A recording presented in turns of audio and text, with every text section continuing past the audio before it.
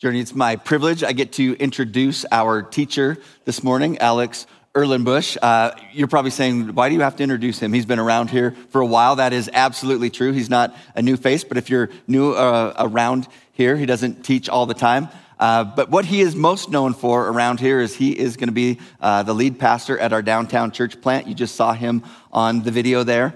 Oftentimes, as we've been engaged in and around, what does it look like for us to plant a church, an expression of God's kingdom in downtown? Some of the questions that comes to me often is, do we really need another church in Bozeman? Does Journey really need to plant a church? And the answer that I give to them is yes, absolutely we do. And more churches need to plant churches in our town as well, because the greatest way to build the kingdom of God is to plant beautiful expressions of the life of Jesus in congregations where people can get engaged and grow in their faith and reach people that we're not reaching currently here at our main campus of Journey. So we're excited about what Alex gets the opportunity to do. But I just wanted to share even a little bit about my own story of getting to be involved in a church plant. I was attending another church in town 17 years ago when Journey became an idea in the heart of a man that was moving from Billings, and God started to stir in Carmen and I's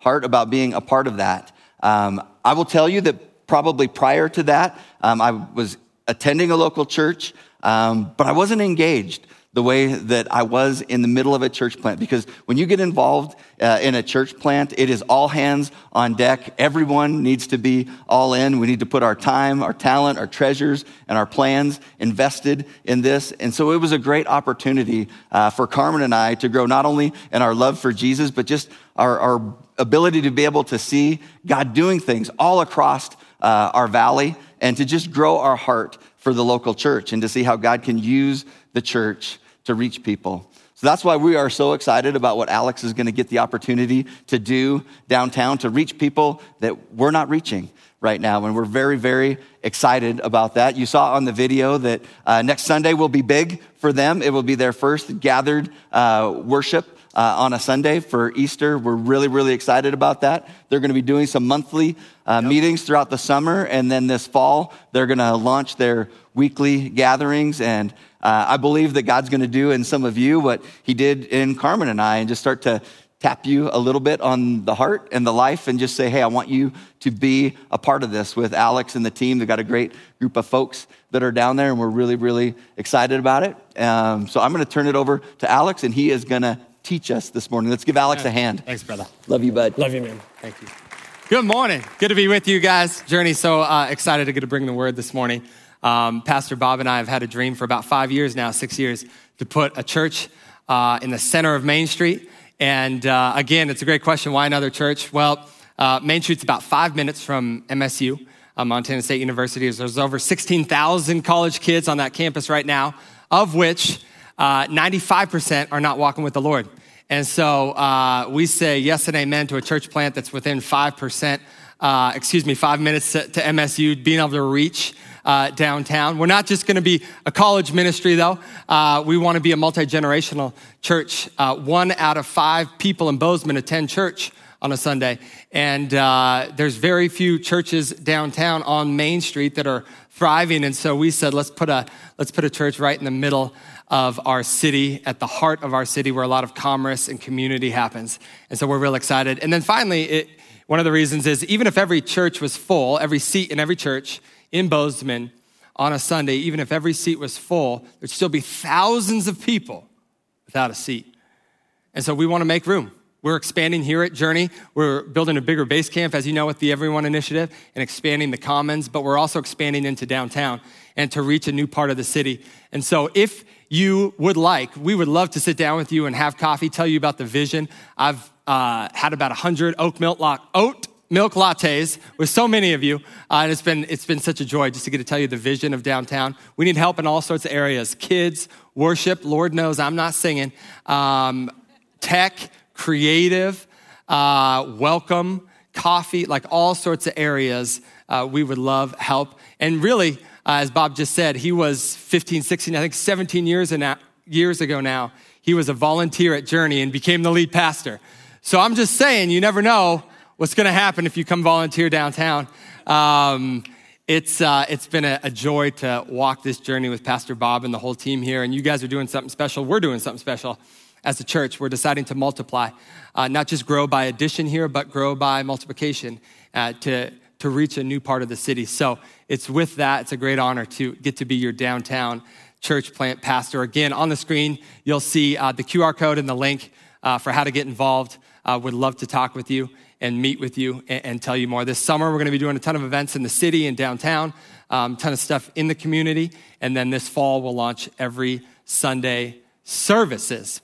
And so excited to be a part of this with you. Want to get to our text for today. We've been going through this series enough, and it's traversing through the Gospel of Mark, one of the most action-packed books of the Bible, the Gospel of Mark. And we've been looking at different stories of Jesus being enough for a person at a certain moment, at a certain place, at a certain time. And today we're going to read one of the saddest stories in Mark, but we're not going to leave you hanging. There's going to be hope by the end of it, so hang in there with me.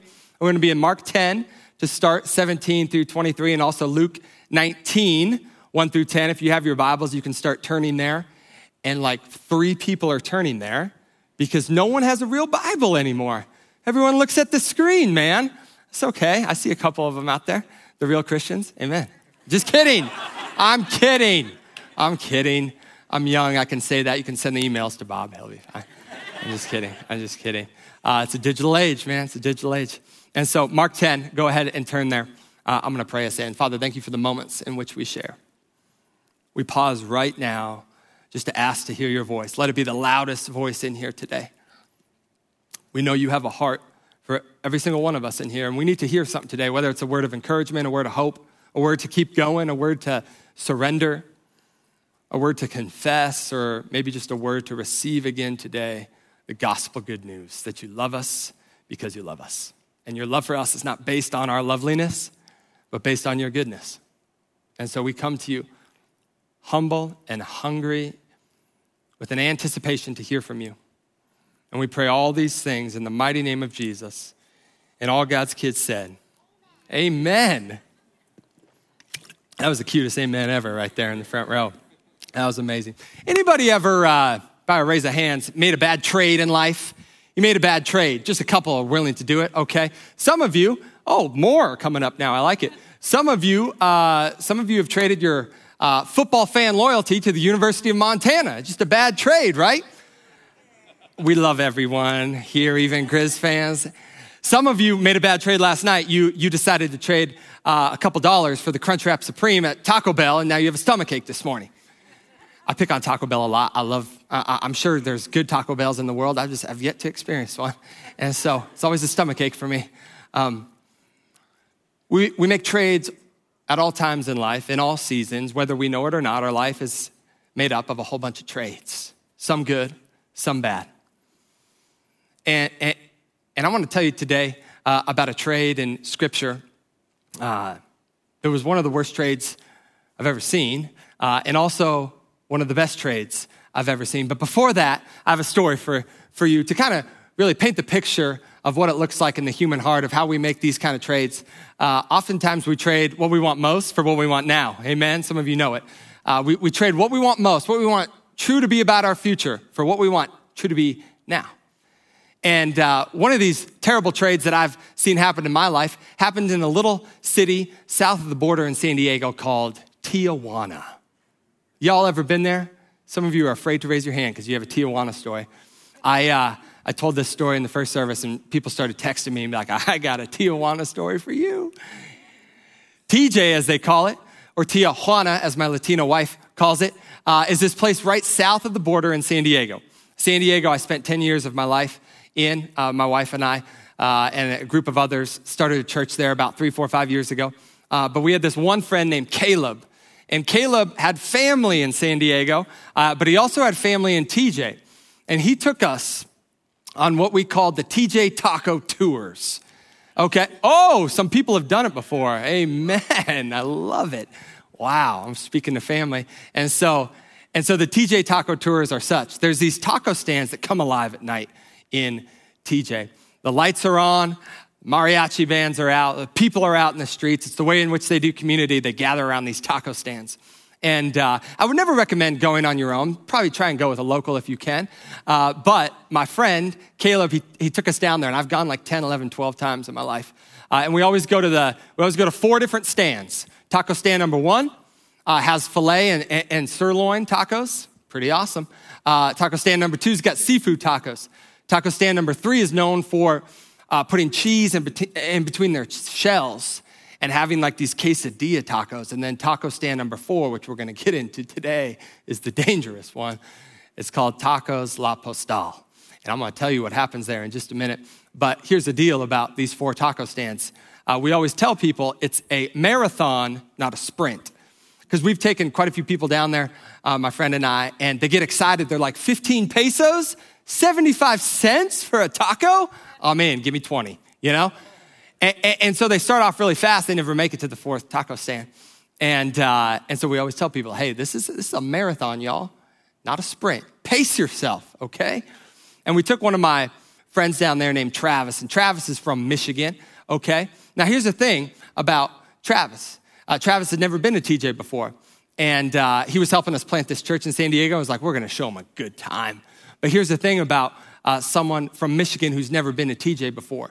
The enzymes in his stomach don't have the capabilities to produce and break down the taco fare that is the TJ Taco. Y'all maybe know where I'm going with this. And so we took Travis down there and we started off at taco stand number 1. Remember, we gave him our piece of advice. This is a marathon, not a sprint, bro. So don't go too hard to start. You want to make sure you get to the last one. He had 1 taco at the beginning. He had 1 taco at the next and 1 other taco at taco stand 3 because he was saving himself for taco stand number 4, Tacos La Postal. And at Tacos La Postal, here's what they do. They fry the taco shell. They let it sit and soak for, we have no idea how long, in the fat of an animal we also have no idea what it is. And they let the shell just soak and absorb all of the fat. They're only this big, but all you need is 1. But our poor friend Travis, remember, he took our advice to heart. He saved himself for taco stand number 4. And so we get there and he's all excited. I'm like, this is the best one, man. You save yourself, have at it. And he took down 4 or 5 that night. And the deceitful thing about the TJ Taco Tour is sometimes it doesn't get to you till the next morning. You know what I'm saying? And so unfortunately for Travis, he was 30,000 feet in the air when all these tacos started to have a fiesta in his stomach and the whole plane started to know what was going on. And he gave us a call and he's like, man, I made a bad trade last night. I was like, yes, you did. You made a bad trade. I'm sorry, man. Maybe I led you in the wrong direction. He said, Alex, I've been in the hospital for 3 days, man. He's like, I've been on antibiotics for 10, he would go on to say, and I've been out for a month, man. I was like, I'm so sorry, bro. It's that Michigan stomach. I'm telling you, it's a Michigan stomach. Isn't it interesting that often in life we trade what we want most for what we want now? Albeit a comedic story, this is the human heart that we make trades all the time. My friend Travis traded a good night in TJ over some tacos, man, for a 30 days of not feeling it at all, being out, being done. And in life, oftentimes, our life is, again, a series of these traits. What I've seen throughout my pastoral ministry, some of the saddest stories that take place are the individuals and people, including myself, where I've traded what I want most in life for what I want now. There's an urgency to life sometimes in the American script. Get it now.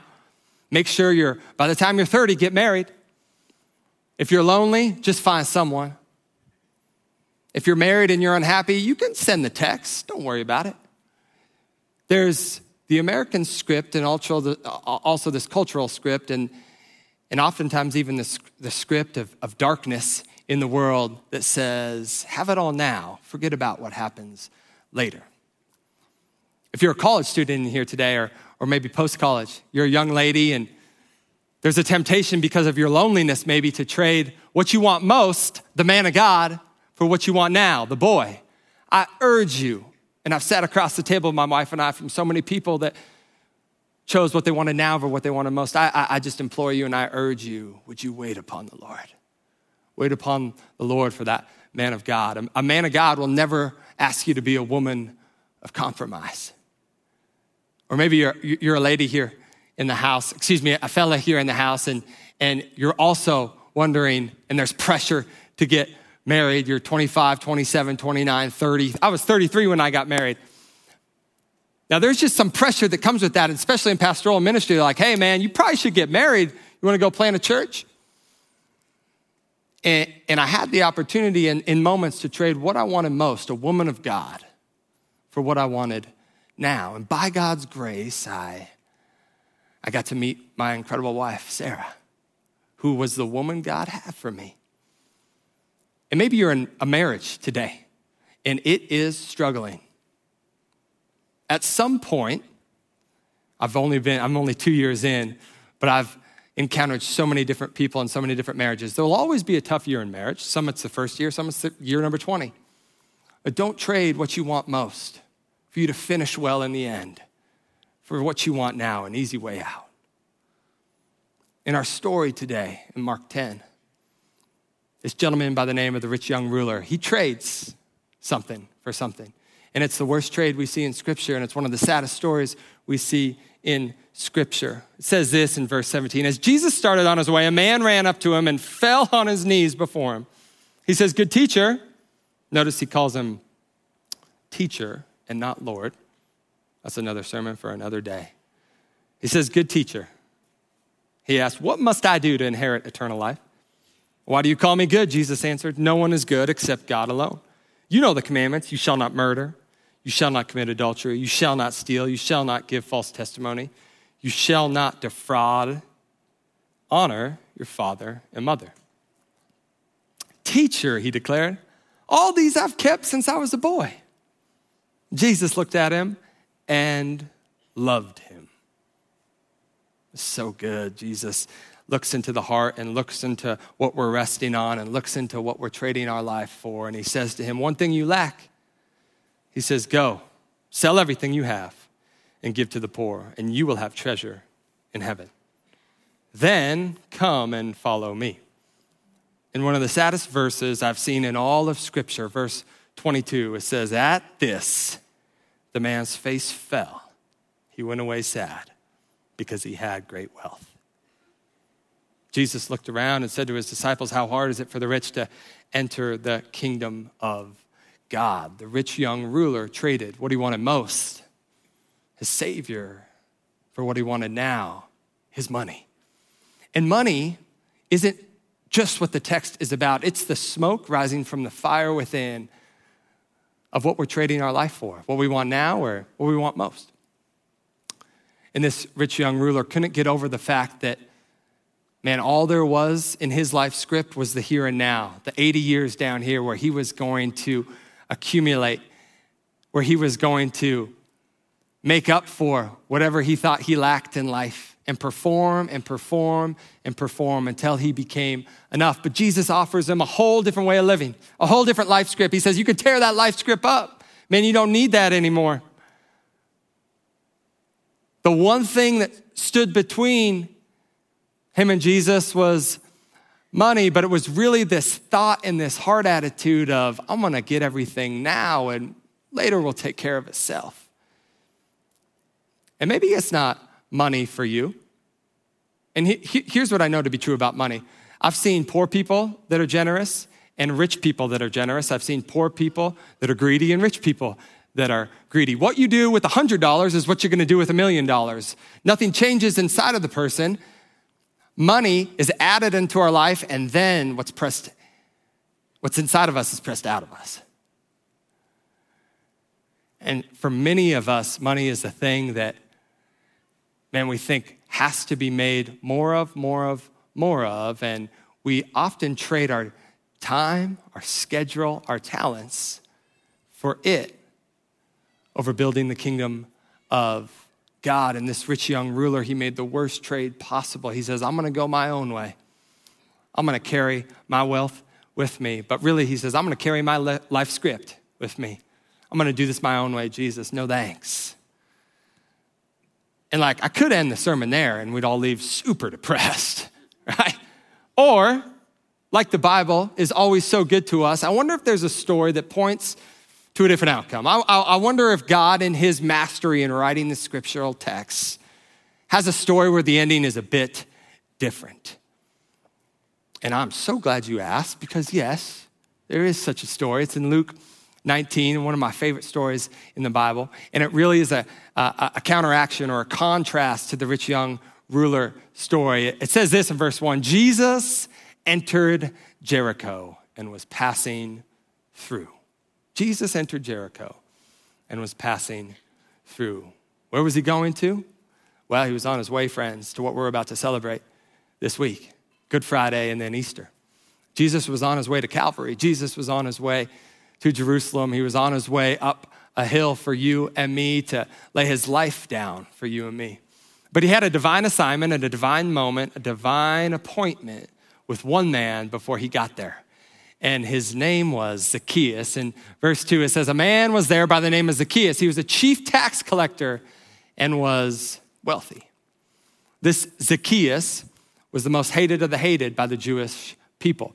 He would have been notorious in Jericho for many reasons, but not good reasons. A tax collector in that day would take from his own people, not only the taxes that were due, but he would add a little on top of it for himself. So he'd knock on little old ladies' doors that were part of his Jewish culture, his neighbors, and he would say, hey, guess what? It's tax season. I need that $50.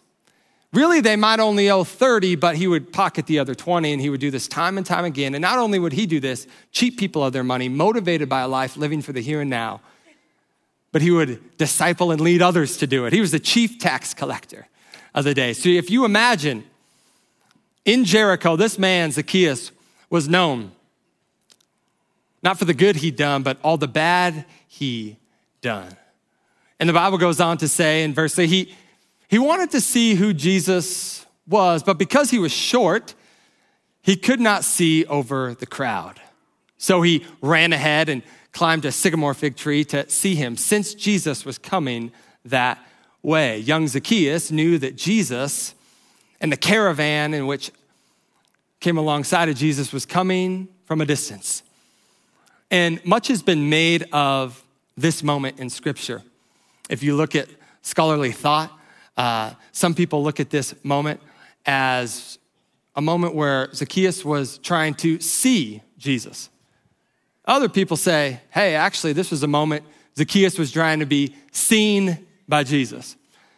And I think it's both. I think Zacchaeus maybe had in him a little bit of a excitement for who this Jesus was, but I also know, based off Zacchaeus' life, being short in stature, being a chief tax collector, no doubt needing to perform to be seen in life, he also climbed this tree, which was a mulberry tree.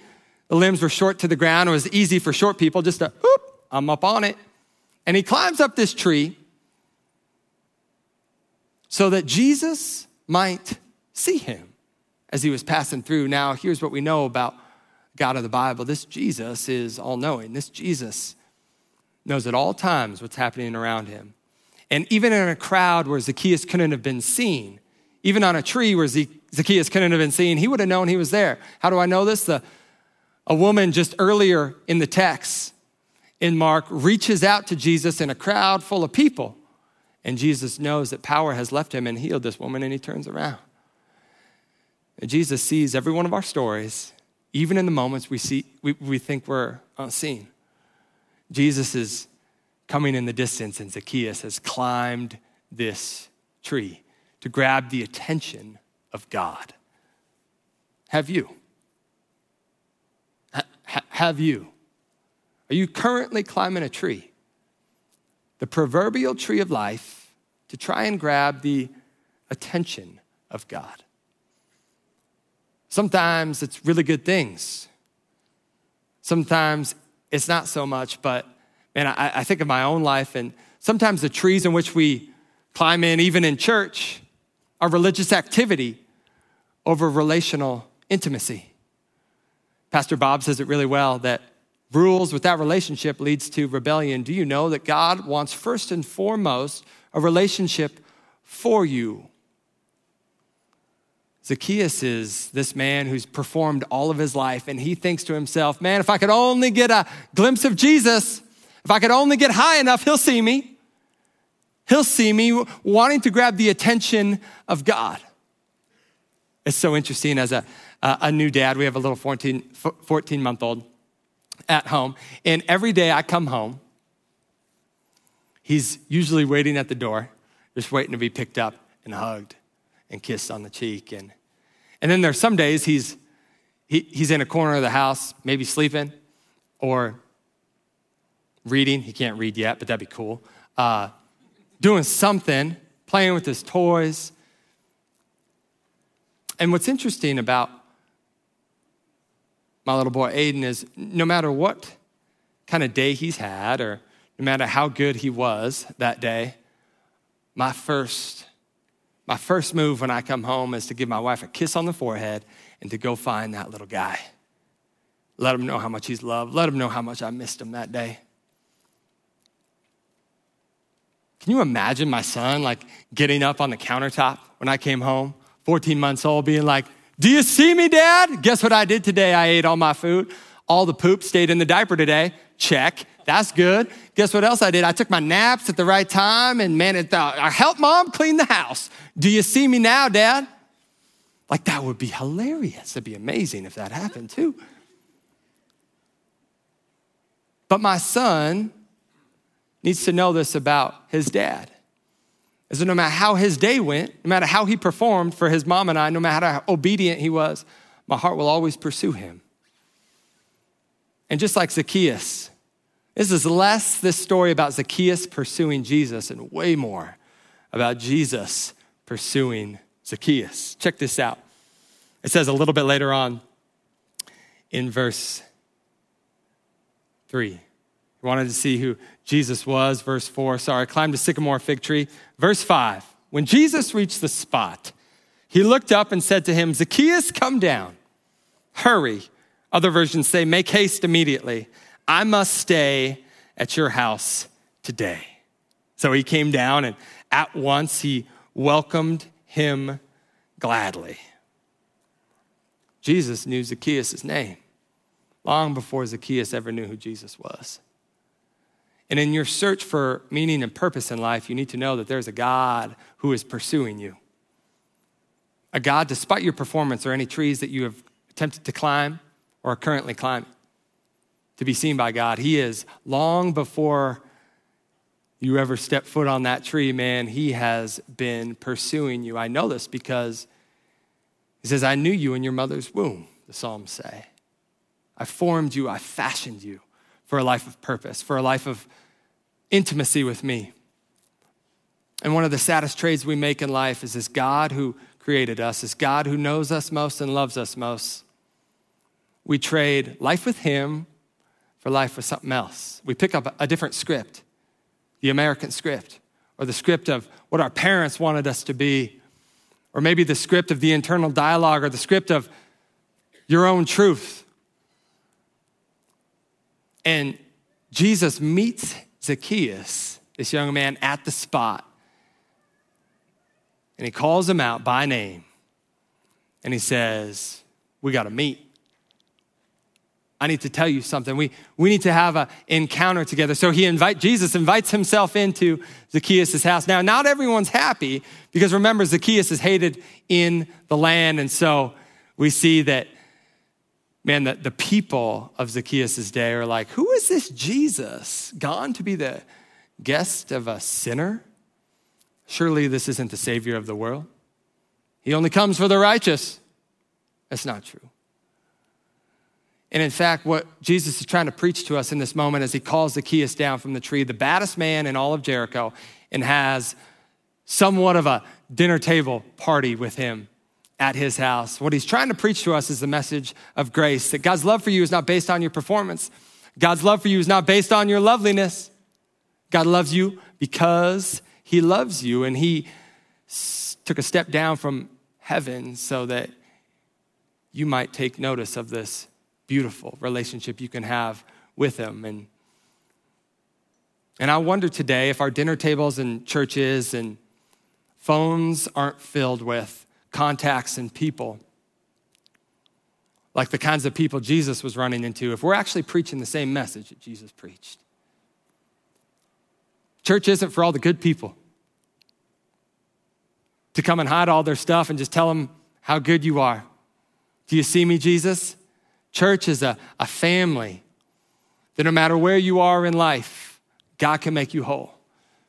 No matter what tree you've climbed or script you've been living for or trade you've made for him in the world, God can give you redemption. God can change your story. God can change the trajectory of your life. The rich young ruler and Zacchaeus are contrasting stories. Jesus wants us to see a different way, that you don't have to trade your master for money or eternity for the earth or life with God for life without him. You can actually have him and all of him. And Jesus is coming to Zacchaeus' house. And I love this, that in one encounter with God, Zacchaeus' life is transformed, changed. We know the repentance is happening in Zacchaeus' heart, a change of direction because he starts just giving stuff away. Check this out. This is so good. This is so good. In verse 8, it says, but Zacchaeus stood up and said, Lord, Lord, here and now I give half of my possessions to the poor, and if I've cheated anybody out of anything, I will pay back 4 times the amount. Zacchaeus just starts giving his possessions away. When confronted with the Savior of the world, he just starts to loosen his grip on the things of this world. And he's like, I don't think I need that anymore. I don't need to climb that tree anymore. I don't need that as much as I thought I did. And you know what, Lord, I'm gonna just start giving stuff away. The farther I go with Jesus, y'all, the less I realize I need to take with me. And if you're anything like me, hungry for a deeper life with the Lord, you'll realize him calling you deeper. Calling you into the trade of a lifetime. Life with him, life and life to the full, as opposed to life without him. Living a performance-based life in a culture that celebrates performance. And I'm not saying don't work hard, but it's where you're working hard from. When you know you're known and loved, and when your identity is based on this Jesus, the God-man who came to rescue you and ransom you and redeem you, you can actually start living. You can give things away and be free.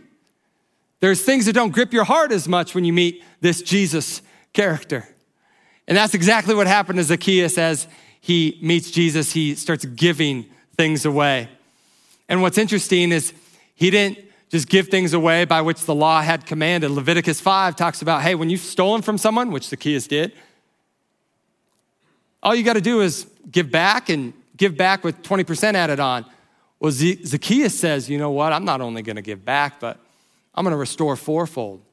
Because when you meet the generosity of God, you can't help but be generous. And you see the trade that God made, his life for yours, you can't help but be generous. And Zacchaeus is in this moment, he's taken.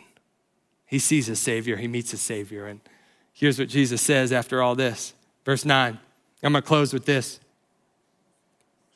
Jesus said to him, today salvation has come to this house, because this man too is a son of Abraham.